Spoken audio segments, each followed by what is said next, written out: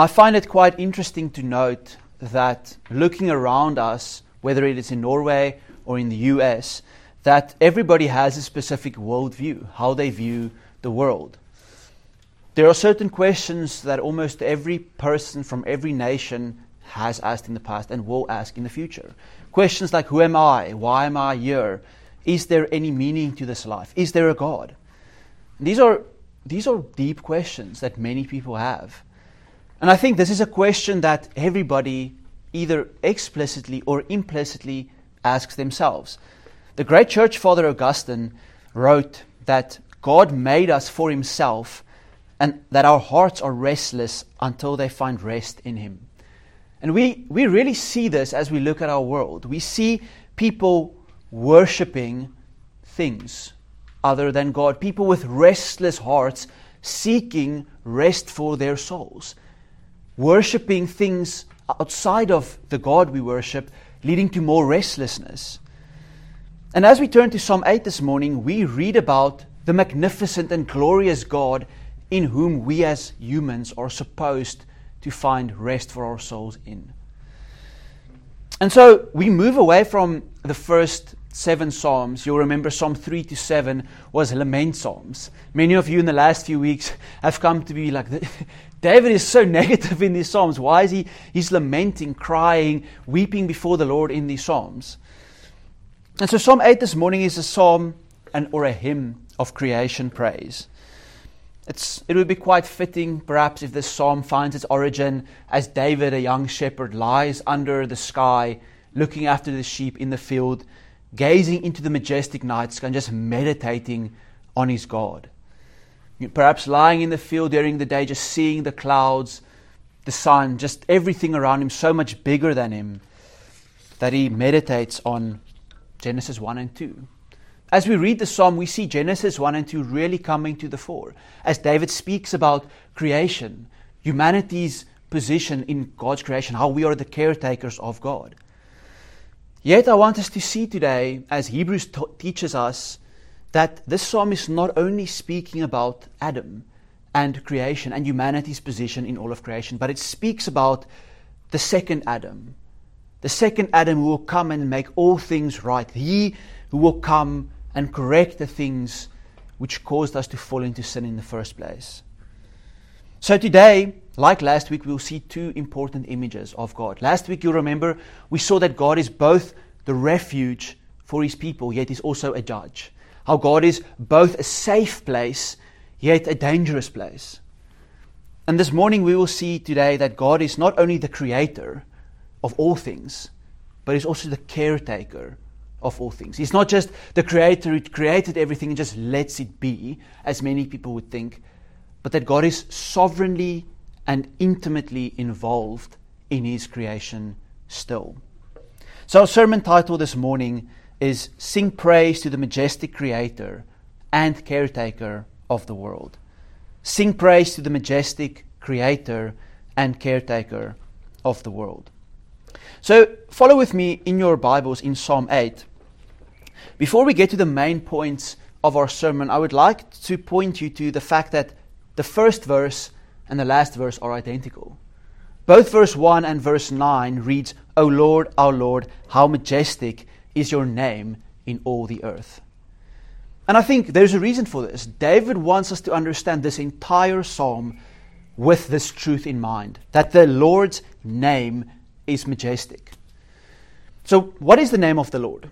When we look at the name of the Lord that's majestic and forms the foundation for the psalm, what is it that we think about? And this is where our English translations really aren't that good, because in English we see, O Lord, our Lord. But in the Hebrew we read, O Yahweh, which is the divine name of the Lord, our Lord. You'll see that the Lord is spelled in all capitals, and the second Lord is spelled with a capital L, and the rest is small letters. So essentially what David is saying is, O Yahweh, our Lord. He is expressing his adoration of the divine name of God. And why is this? Well, firstly, the divine name of God tells us that God, in the way that he expressed and revealed himself to Moses, is not a hidden God. The fact that God's name is known means that God reveals himself and has revealed himself to his people. So as we move away from the lament psalms where David speaks about God's hiddenness, God's face being turned away from David, David experiencing the absence of God, the fact that David knows God's name and can meditate on how God has revealed himself means that God is not a hidden or obscure God. God is known, has made himself known, and has revealed himself to his people. The name of God is also an extension of God himself, where God chooses to dwell. In the Old Testament, remember, God dwells among his people in the temple. So when we speak about God's name, it tells us who God is, who his people are, and where God chooses to dwell and make himself known. And David reflects on this. But we see that God's name is not only on the earth, the majesty of his name is not only in the earth, but he has set his glory above the heavens. So what David is saying is that the earth, which is the lowest part, and heaven, which is the highest part, which are the two extremes in God's creation, is filled with his name, is filled with the majesty and glory of his name.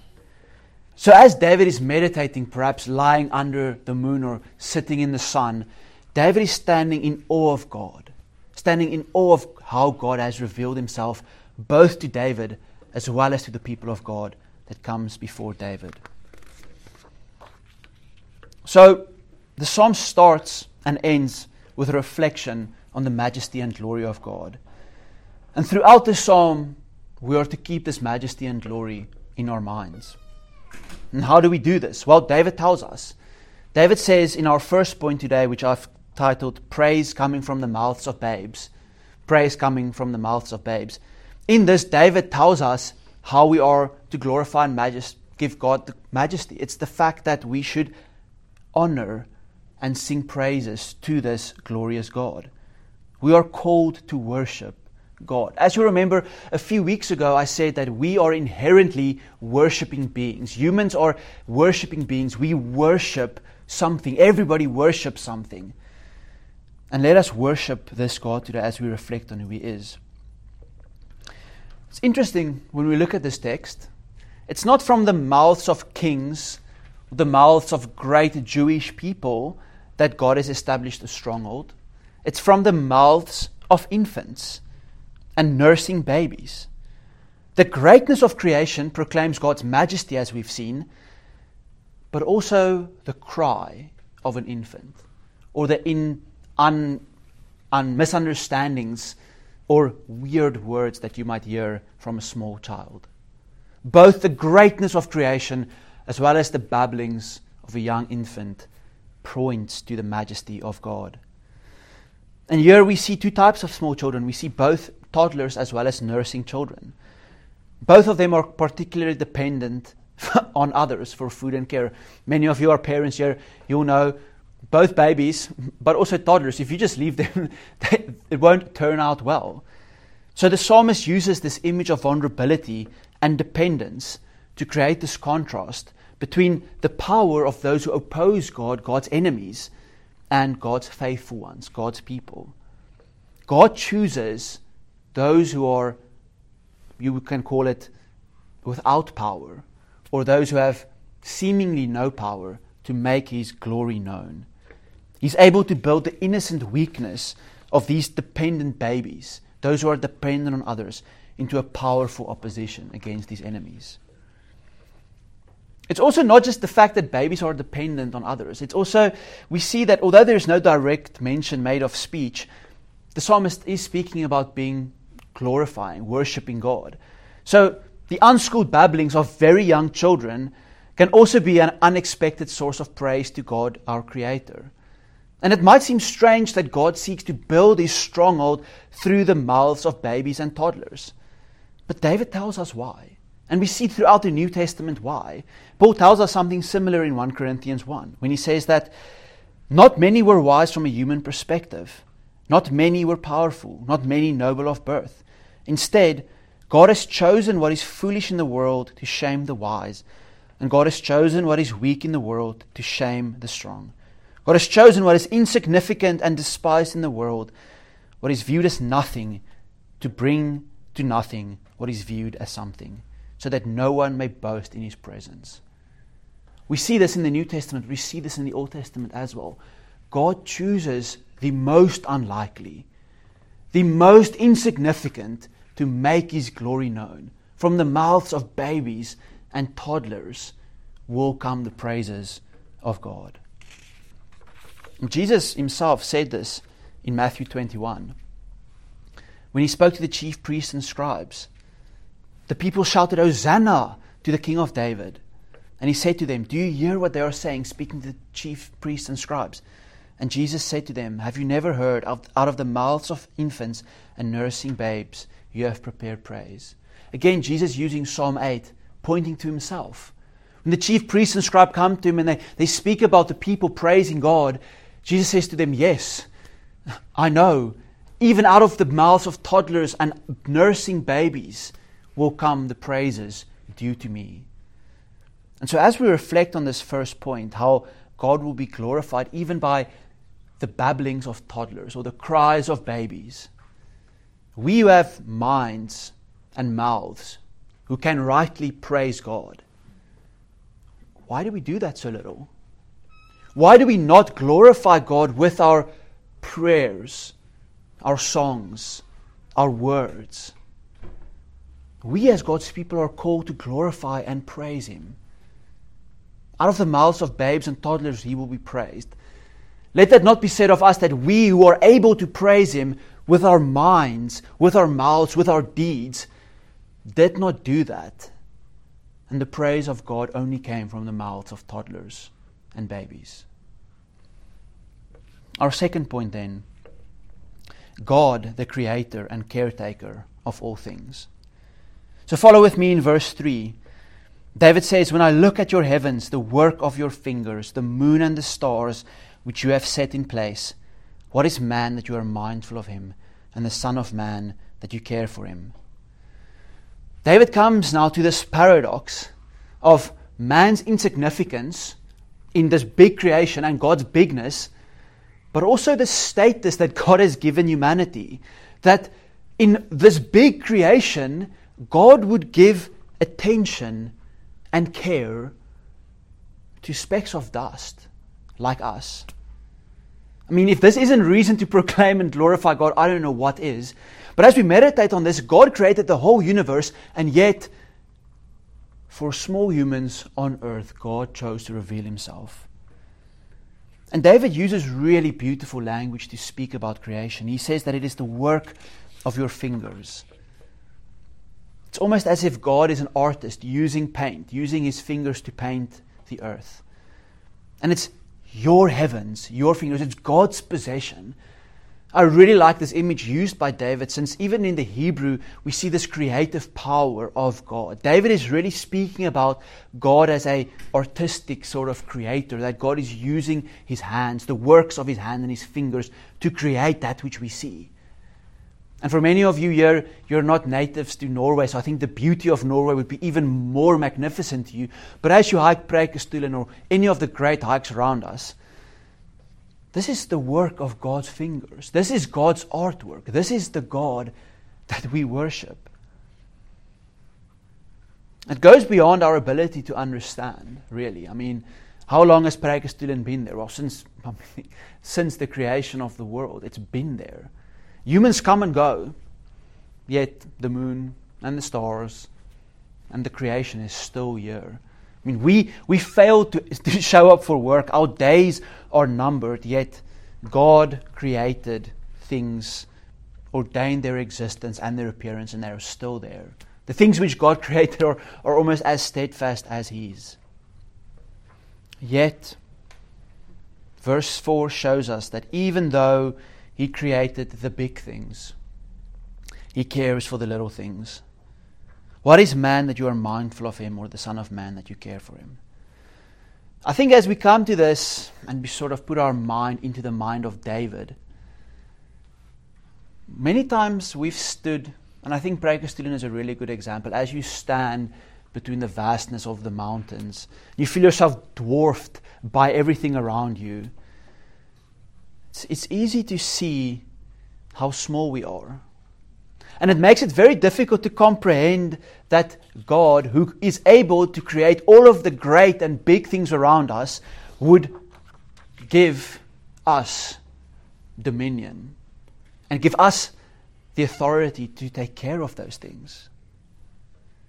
David here is driven by his experience of God's creation. David's awe of God and his awe of man's position in creation should be understood by his meditation of what God has created. And so next time when you go on a hike, or next time when you see something beautiful in nature, let us be of the same mind. Let us not just enjoy nature for what it is, but let us stand in awe and gratefulness that the God who created everything still cares for us. I mean, even the particular word in Hebrew used by David describes our weakness and frailty. The word here is enos, which it's not used often in the Old Testament, but in the times that it's used, it usually refers to a person who is very weak, a person who is very frail, a time before a person dies or a time before a person is sick. So David is saying, as he reflects on creation, as he meditates on the bigness of everything around him, he is aware of his own human frailty. He is aware of his own smallness in God's creation. And this is the picture David wants us to see. At the heart of this psalm, it's this: God is the creator of the big things as well as the small things, and He takes care of both. He is mindful and He cares about us as His human creation. Infinite God cares for finite man. The God who created the big things also cares for the little things, you and I. He is mindful of us. He is attentive to us. He has not forgotten us. And I think it is most clear when we look at the gospel, when we look at Christ and the work of Christ. How easy it would have been for God to just reject us as humans. I mean, how sinful we are. We have killed the Son of God. It would be so easy for God to just forget about us and reject us. Yet, He has not. He has sent His Son to die for us, that we may enjoy eternity with Him. So if you're sitting here today and you feel forgotten, you feel that God has overlooked you, you feel that you're not being heard in your prayers, reflect on this, that God would send His only Son to die for you. He not only created you, but He really cares for you. The cross is the only reason and the only thing you have to look for to have proof of this. The cross proves that God cares for us, His people.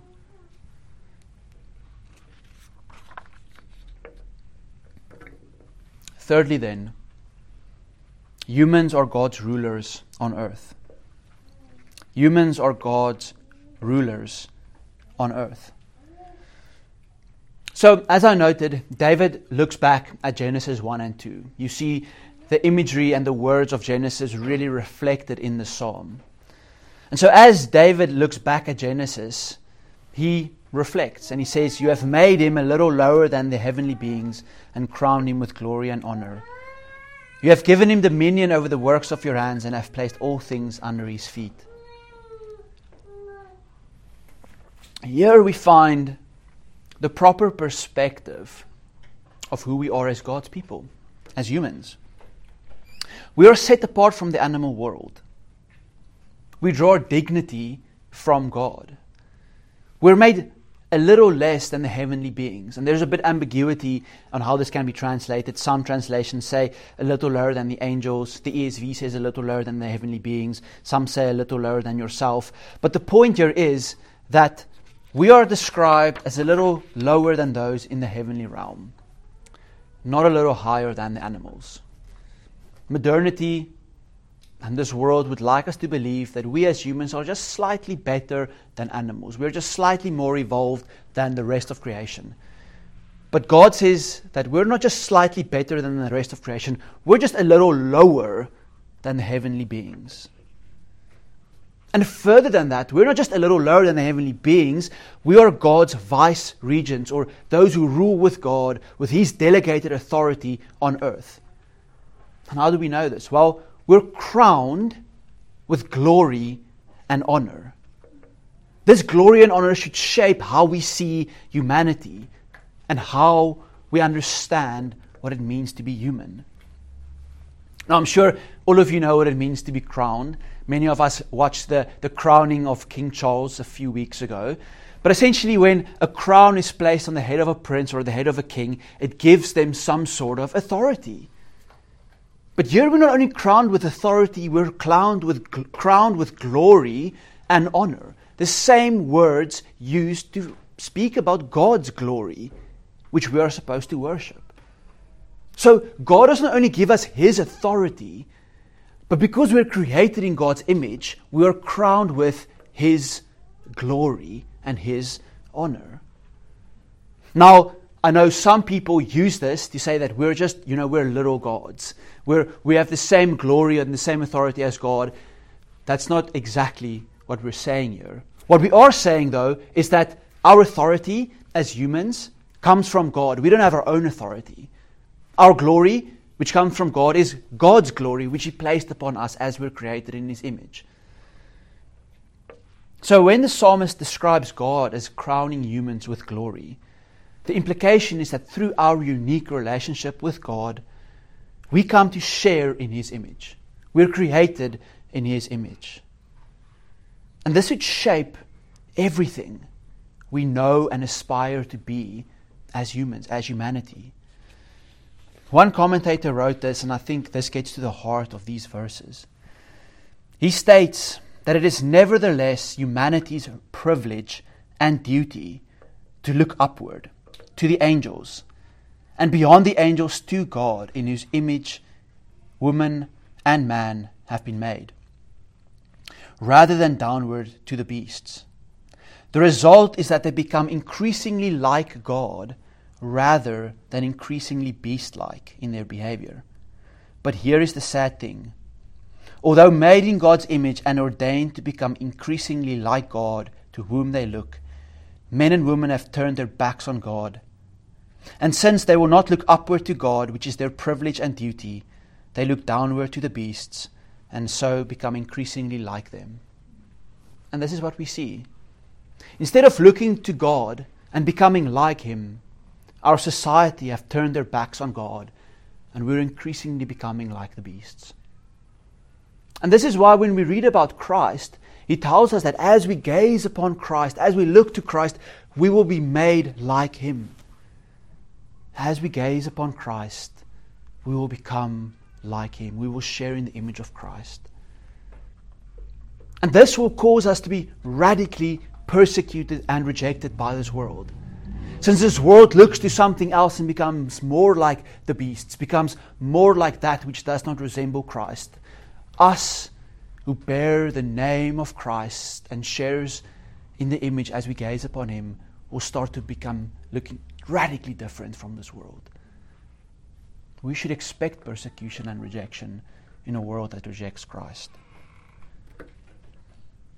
I find it quite interesting in light of this, us as humans being God's crown jewel and sharing in His authority, that this world has a very anti-human agenda. Whether it's telling people that they shouldn't have children, or whether it's telling humans that we're just a plague on the earth causing immense pollution and that we should stop, with causing pollution, stop having children in order to preserve the earth. The truth we see in this world that there's a clear anti-human agenda. And the reality is you cannot glorify God and worship Him when you reject and despise His creation, especially His crown jewel. That means you cannot dismember the unborn and glorify God. It means you cannot tell masses of people that mutilating their bodies is a good thing and at the same time glorifying God.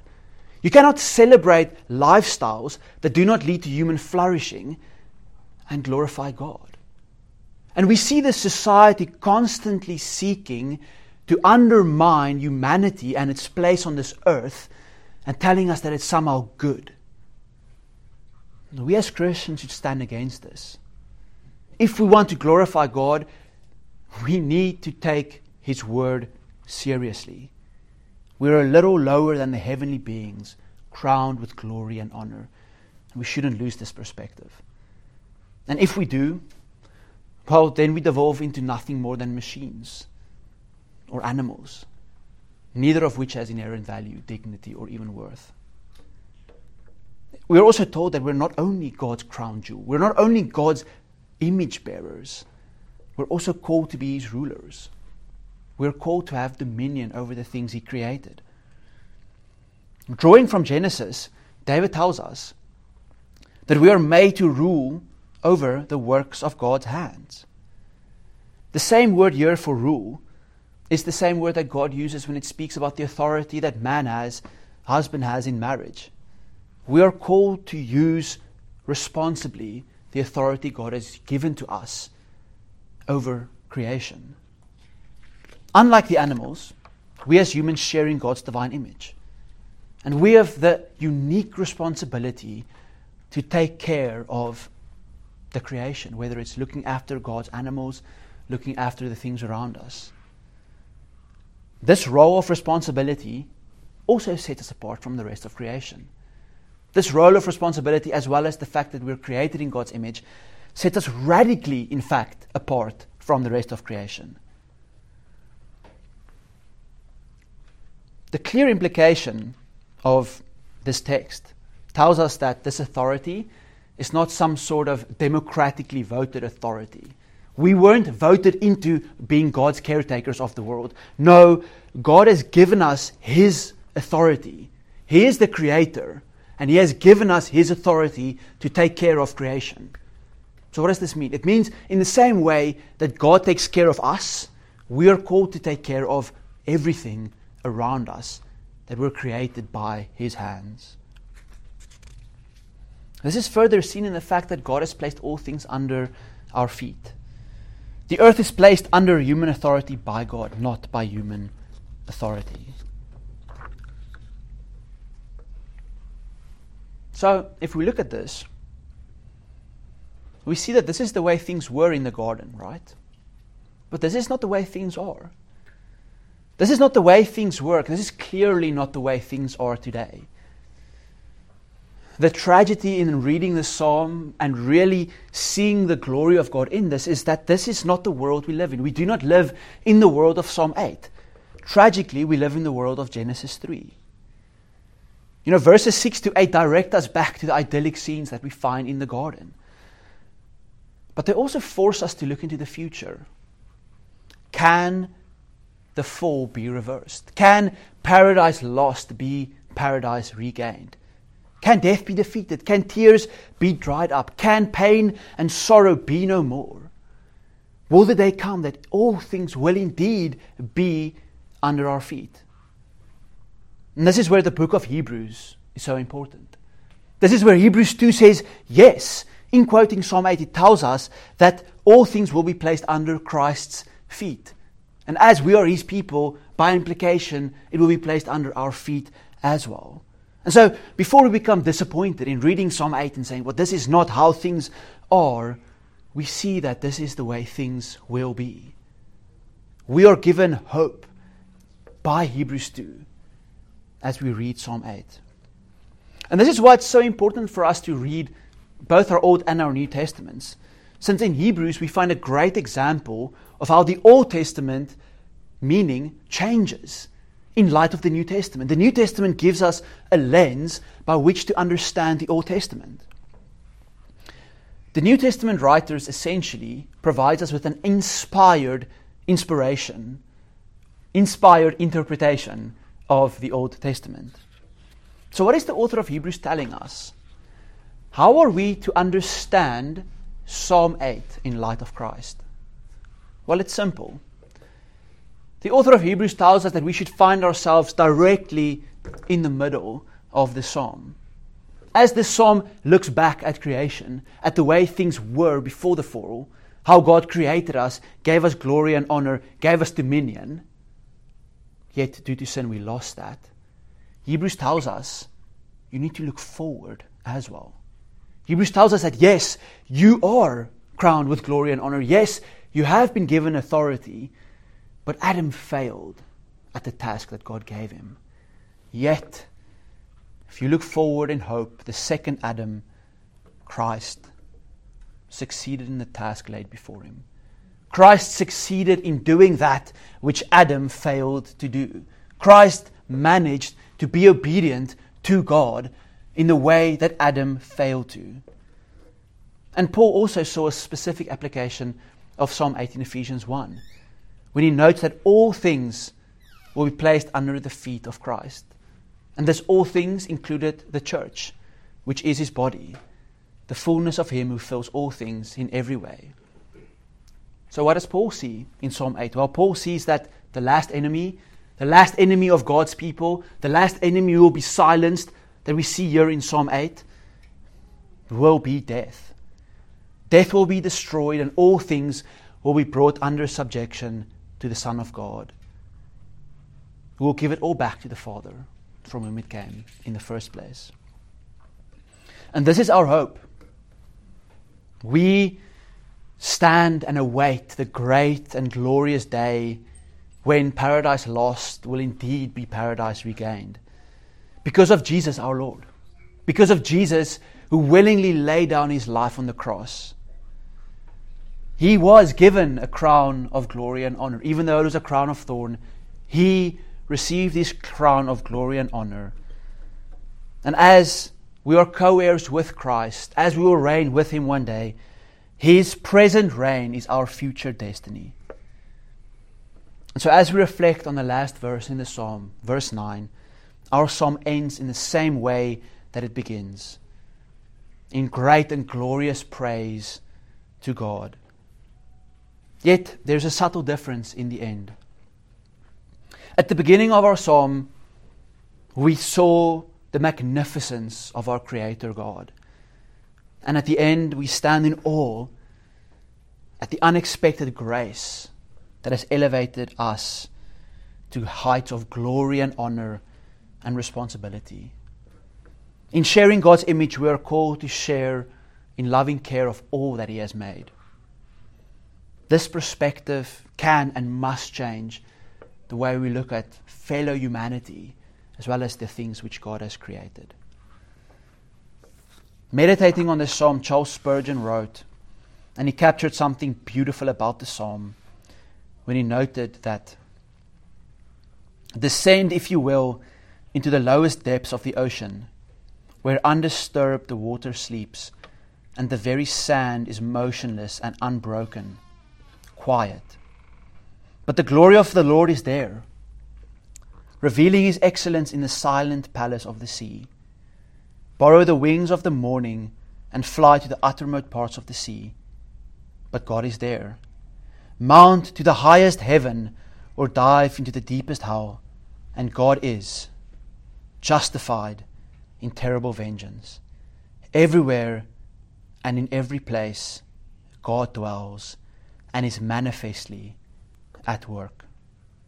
Let's pray.